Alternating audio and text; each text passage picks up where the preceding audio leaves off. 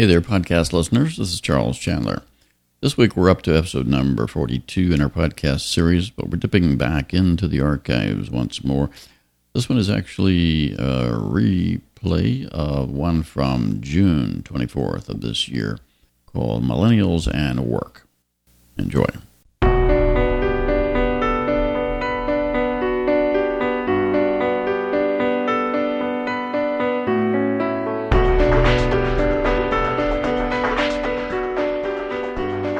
Welcome to the Age of Organizational Effectiveness.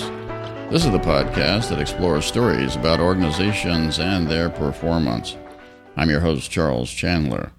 Today we're into episode number 21, and today we're going to talk about the millennial mindset. And I have a special guest, Lee Carhar, who's a CEO and acclaimed communication strategist known for her practical solutions to big problems. Lee has written a book called Millennials and Management, the essential guide to making it work at work. Lee's clients span well-known Bay Area brands, including Cliff Bar and Camelback, hot Silicon Valley startups, financial service companies, and wine and spirit companies. Lee is a graduate of Carleton College with a degree in medieval history, which she finds useful every day. She lives in San Francisco on the peninsula with her husband, 2 sons, and a blind cat named Al. I'm joined now by Lee Carhar, who's the CEO of Double Forte. Good morning, Charles. Thank you for having me. So you've written a book on Millennials and Management, the essential guide to making it work at work. Tell us a little bit about why you wanted to write this book. Well, I wrote this book out of desperation more than anything else. I had, and really out of my experience of epically failing at recruiting and retaining millennials into my business, and then systematically going about trying to figure out, how to crack that code. And then we had put together at my company some processes and philosophies that ended up being pretty successful for us. And the book is my effort to share what we've learned the hard way so people don't have to go through the drama that we went through in the process. I try to be as pragmatic as possible. When you're thinking about millennials, what was the first indication to you that they were a bit different? Well, my company, which is now 14 years old, when we started, we only hired people with 10 years of experience. And then after the economic disaster of 2008 and 2009, we decided to change our model and to hire young people. And the first person under 30 that we hired, who's fantastic, she's just fantastic. Her first day, she brought her dog to work. And I was sort of flabbergasted. I was like, what's this dog doing here? And it wasn't just the dog, it was the kibble dispenser and the dog bed and everything. And I asked her manager, I said, did anybody know she's bringing this dog? No. Did she ask if she could bring the dog? No. Is anybody allergic to dogs?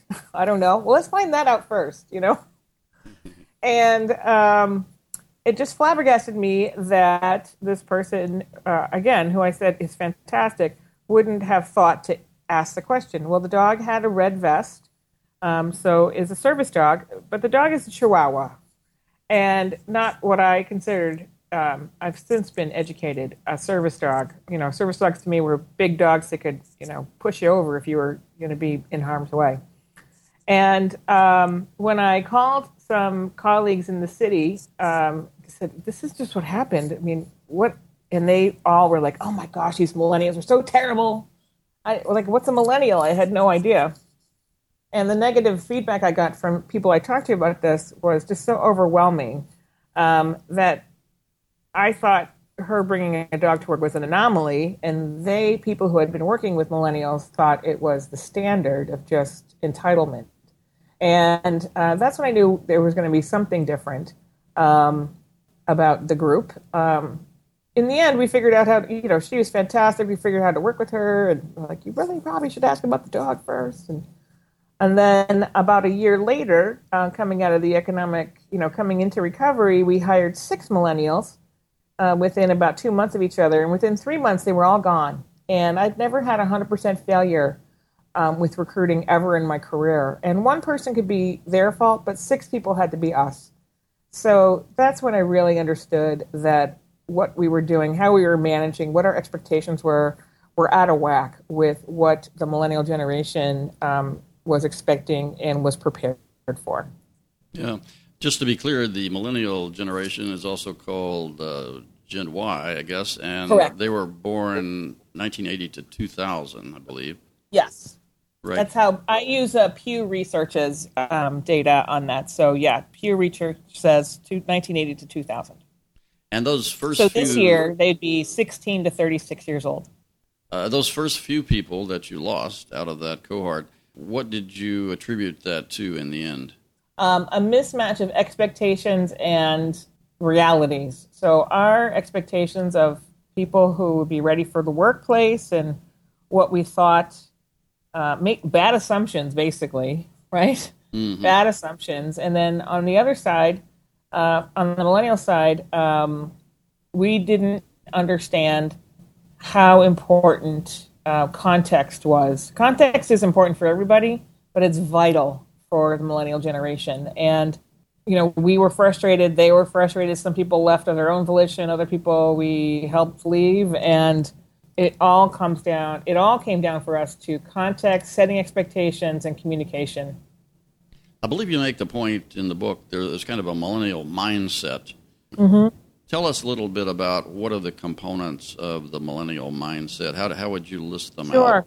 You know, from my experience in my research, talking to people who've done a lot of work on this, you know, millennial mindset is very much a one of achievement and can do. I can do anything.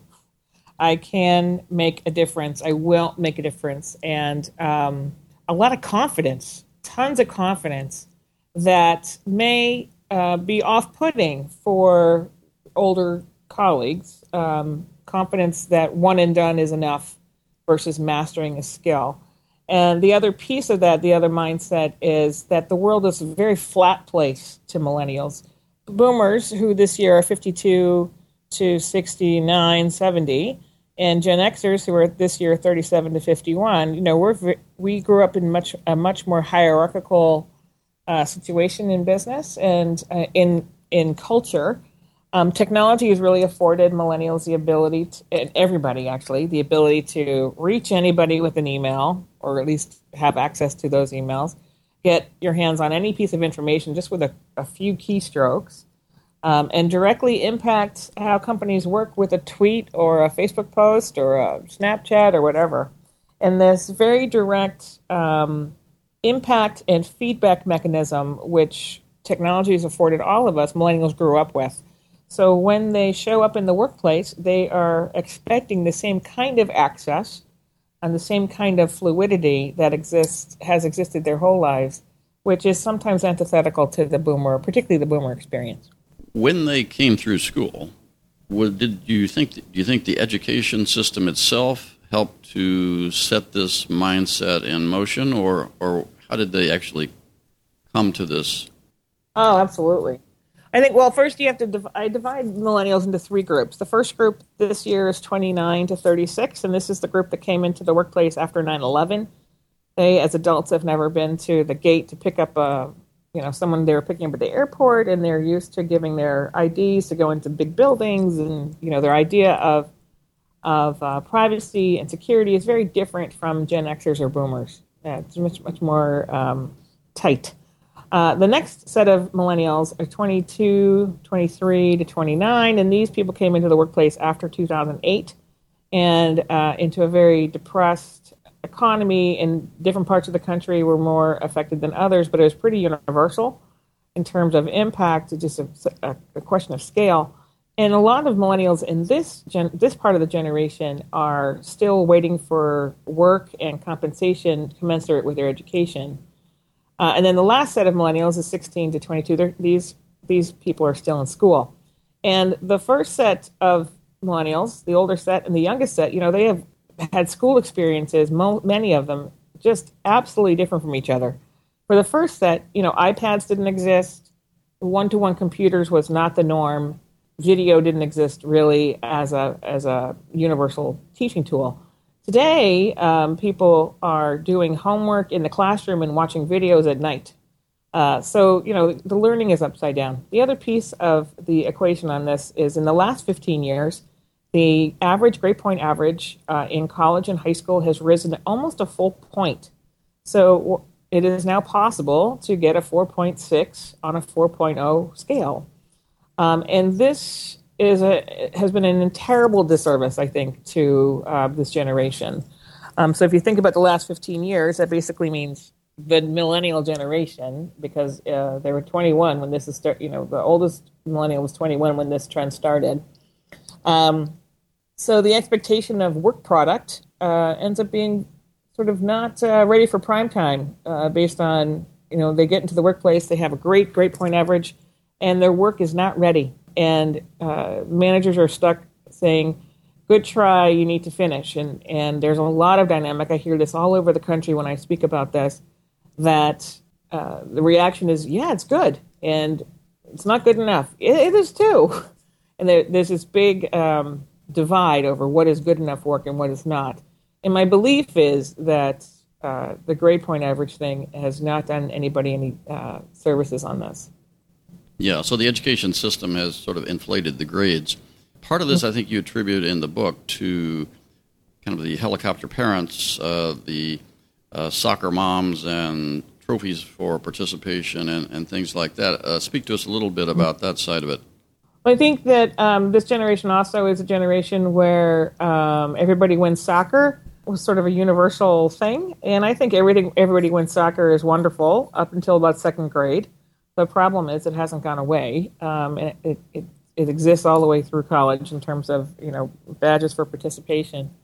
And if you are not an elite athlete or an elite musician or an elite academician, so really up there in the top 1%, you probably have a lot of badges and trophies and medals for things that really were just about participation, not necessarily about actually achievement.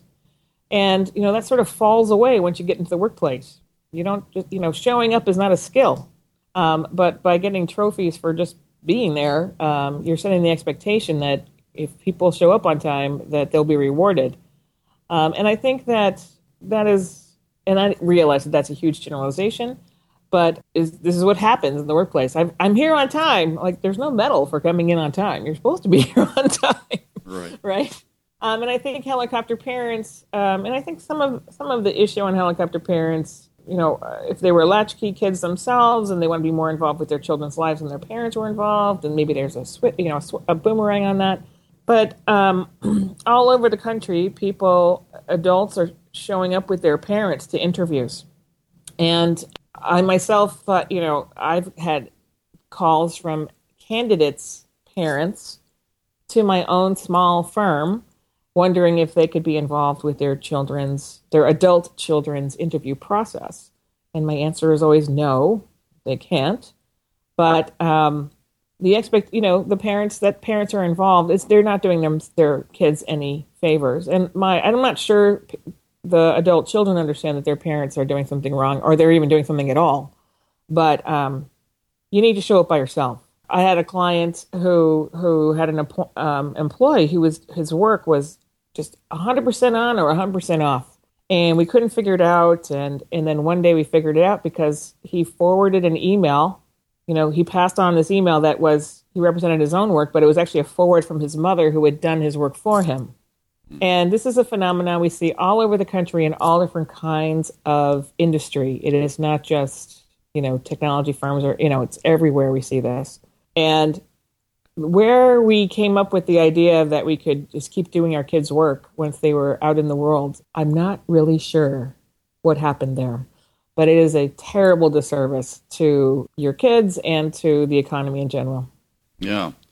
No, that's sort of frightening. I hadn't heard that side of it before. But this podcast is interested in management, and you mentioned earlier the top-down, the old model, which the boomers were familiar with, doesn't work all that great for millennials. No. And yet, in the modern workplace, there's a need for small teams and sort of close to the customer, service delivery, things like that. It looks like there's an opportunity here in a way that the kind of let's do it now millennial mentality and entrepreneurial what can we contribute sort of idea might work better in small teams without so much top down control. Mm-hmm. I think millennials have I think there's a myth that millennials are a me generation. And my experience is millennials are a we generation. They are motivated by contributing to a team, to making a difference to a group who's making a difference in the world. And the fastest way you can demotivate or really make a millennial understand that their work was not up to snuff is to say you let the team down. For Gen Xers, you might have said you didn't live up to your potential, or your contribution wasn't good enough, blah blah blah. But if you say to most millennials, you did a half butt job and you let the team down, wow, you're going to get it usually never happens again. Millennials, I think, understand leadership very differently than boomers. Boomers almost the same size generation as millennials, 78 million to 80 million. And we were, I'm a boomer, I'm the last year of boomers, and we're just definitely much more of a wait my turn generation. If we just waited our turn, our opportunity would come. Millennials don't think this way. Again, they're the flat world. And they believe, I think, that you can lead from any place in the boat. You don't just have to be the coxswain. You can lead from any position in the boat because, my contribution is just important as somebody else's contribution. So leadership happens from any place, not just out in front.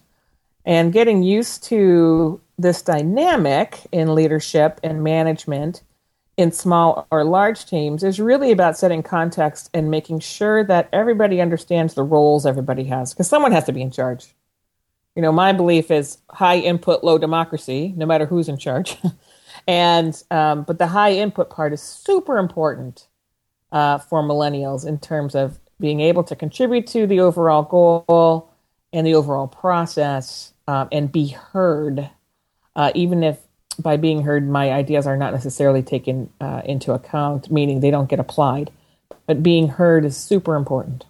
Well, the old model of the very top-down management tends to be a bit stodgy and hard to adjust to new things happening in the environment, whereas the close to the action team, small team, that's sort of self-organizing and close to the customer seems to be the way forward. So there might be a good match between coming millennials as they mature a bit and the need to be more nimble-footed out there in the marketplace. I think that's true. I think that in general, there's a place and a time for command and control, right? Yeah. There's a place and a time for command and control in a crisis situation, in a fast-moving, if you're on a sprint situation, in a sprint team or something like that, command and control is very useful. But it's very, it should not be used universally all the time. Right. It's just out of step with a lot of things that are going on these days. Exactly. The other thing I see, and I'd like your view on this, the Internet has sort of eliminated a lot of the middlemen, both inside the firm, because a lot of the middle managers were basically just passing information up and down and sort of rating their employees and stuff. So there's a much flatter organization these days, and because you have intranets, with a lot of information on the web about the company and what's going on, you don't need all these middle managers in one sense. Plus, out in the environment, out in the real world, direct, business to customer interaction also eliminates a lot of the middlemen. So, well, it's also very visible, right? I mean, a lot of people are doing customer service on Facebook or on Twitter, where the rest of the world can see it. Yes. It used to be customer service was just very private. You made a phone call, and they might be recording it, but you weren't recording it. And now customer service is sort of group sourced out there in the real world with people tweeting JetBlue changed its policy based on a tweet from the tarmac one day, So you sort of customer service out loud, and definitely flattening and quickening, right, the response that's required for a good customer experience around the clock. Well, let's see. We've covered a few things about the millennials. What other areas jump out at you when you got into this book and were doing the research? I think what really jumped at me was how negative most of the narrative is about working with millennials, and how diametrically opposed my own experience is. I am a millennial champion. I believe that the world is going to be a better place because of this generation, and I really do. And I have a lot of optimism about the world because this generation is very, and again, it's a generality, but they want to make a difference. They want to make a difference in their own job. They want to make a difference in their category. They want to make a difference. And, if we can get everyone get organized around making a difference, then great things are going to happen. The motivation around social investment, motivation around making sure that, I was talking to a young woman last night who, just left a job because no one paid attention to her. Well, that's sort of bad, right? And her boss, I talked to the boss too, and the boss is like, I just didn't have time. Well, we need to make time. Because if we don't make time, making time for people is what's going to make us sustainable businesses.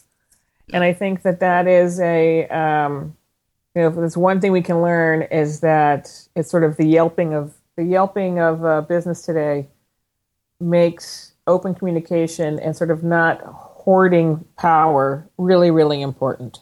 When you look at millennials in general and you just drill down, do you see any difference, let's say, between male and female ways of looking at the world there, or let's say any other demographics, even political views? Well, I think this is the most diverse generation that we've had in terms of ethnicity and race across the country. And in general, the millennials in general have been around people who don't look like them more than the Gen X or the boomers have. So having teams that have people who don't just look like you is much more normal for millennials than it is for Gen Xers or boomers. And I think that lends itself to more understanding. It is hard to have the conversation in the backdrop of this political, this presidential run, which, just has so much divisiveness on all sides, not, all the way around. But I think in general, millennials are more open to each other. And the data shows that they're more progressive in terms of social norms. The male-female thing, I would say that millennials are more used to seeing women in leadership roles than their boomer or Xer colleagues. Although a good friend of mine just did some research around are millennials more feminist than their parents, and the answer, particularly in science and technology, was no. And they use the term sexist. So we have a lot of work to do, I think, in some categories. But we're moving in the right direction from my point of view on that. Yeah, I guess. And I think politically, we see what's happening. Much more activism on in the millennial generation around activist topics, which you see what's happening today at the presidential level in the two sides of the campaign. It'll be interesting to see. I think I heard yesterday that the Sanders campaign said, coming out of their campaign, something like 2,000 or 3,000 people have registered to run for office, which millennials have registered to run for office, which is the first time that's happened, at least on the Democratic side, in a long, long time. So we'll see. Exactly. You're out in San Francisco area, I think, primarily, although today I think you're in New York. Yeah. When you look at the, let's say, the marketplace and the job opportunities in San Francisco. I guess you see a large chunk of those as being millennials, and not, the boomers are kind of retiring at this point. Well, boomers are working much longer than they thought they were going to work. I don't know very many boomers who are retired. I know a lot of traditionalists, so people who are over 70 that are retired. More boomers think they're going to work into their 70s than any previous generation. And really, the economic downturn of 2008, 2009, the Great Recession, really had a huge impact on sort of the longevity of boomers in the workplace. And more are one, expect that they'll be working much longer than they first anticipated, and two, don't necessarily have the financial means to retire as they once planned. So what we see is in the Silicon Valley, we see a lot of ageism where people, and particularly men, are having a hard time over 55 are having, a hard time finding work that they want. And that's, documented and well researched. And that, I think, will create a bigger issue going forward if they can't raise the resources they need to go into the last 20 years of their lives. So there are probably more millennials being hired at startups than in other companies, for sure, than boomers or Gen Xers. But that has more, I think, to do with perception and cost more than it does with ability. I think on the coast. So my office, my office is headquartered in San Francisco. We have offices in New York and Boston. And I see the same thing on the coasts. I see the same thing on the East Coast, Boston and New York, that I do in San Francisco Bay Area in terms of that dynamic. Yes. And particularly against older men. Older men have a harder time than older women do finding work. Yes. And I guess the millennials are a bit impatient about these boomers that are hanging on. Yeah, well, I think that's true. When in 2008, millions of people thought they were going to be retiring in the next 2 years, 2008, 2009, 2010, and millions of people could not retire. So if people are hanging on to their jobs or taking jobs, finding new ones at commensurate levels, of course, if they're staying in those jobs longer, that creates a compression where Gen Xers can't move up. And if Gen Xers can't move up, then where are the millennials going to go? And I think that which is an oversimplification of the situation, but, the dynamics are very interesting. If you think about boomers being 78, 79 million, millennials being 80 million, Gen Xers being 45, 46 million people, those numbers should say that there's a tremendous amount of opportunity for Gen Xers, right? Those people who are 36 to 51. Because boomers are staying in their jobs longer, there isn't a whole lot of movement proportionally. At the same time, in the next 5 years, there will not be enough Gen Xers to hold those leadership positions because there's almost half.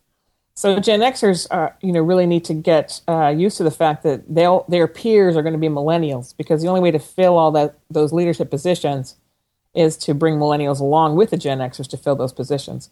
So that dynamic is changing rapidly, and age, which is what my point of my book is, that it's not age-based. That if we think about intergenerational conflict, this is nothing new, right? I start my book with a quote from Socrates, which is 400 BC. So this is nothing new, right? Right. But it's becoming more and more blended, where people who are literally 50 years apart are sitting in the same companies next to each other, and it's creating a whole new dynamic that we need to get used to, and sort of where can we share, where can we be each other's mentors, because a young person can teach an older person just as many things as an older person can teach a young person today. It just looks very different than it used to. Yes, it does. Just to be clear on one point you made about the downturn in 2008, here we're talking about the downturn in the housing market and the stock market, and the fact that people were not able to make as much on their investments coming out of that, and that's still somewhat the case. People are still reeling from that. If you lost, hundreds of thousands, millions of people lost, 40, 50, 60% of their retirement funds. Right. Well, when you're 50 or 60, when you're 60 years old, losing 40% is devastating. I was 44, I guess, and it hurt bad, right? I've lost half my income 4 times in my career. Well, when I was 21, it didn't matter. I had 50 cents. When I was 44, it mattered a lot. Yeah. But thank God I wasn't 64, because how do you make that up? How do you make that up in a depressed environment? Yeah, absolutely. Well, we're almost out of time. Is there something else you'd like to leave with us as we think a little bit more about millennials and management going forward? Sure. I think that the thing I'd like to leave everybody with is, there's a lot we can learn from all the generations. If you don't have a mentee, if you're a boomer and you don't have a mentee, go get one, right? Or go get one.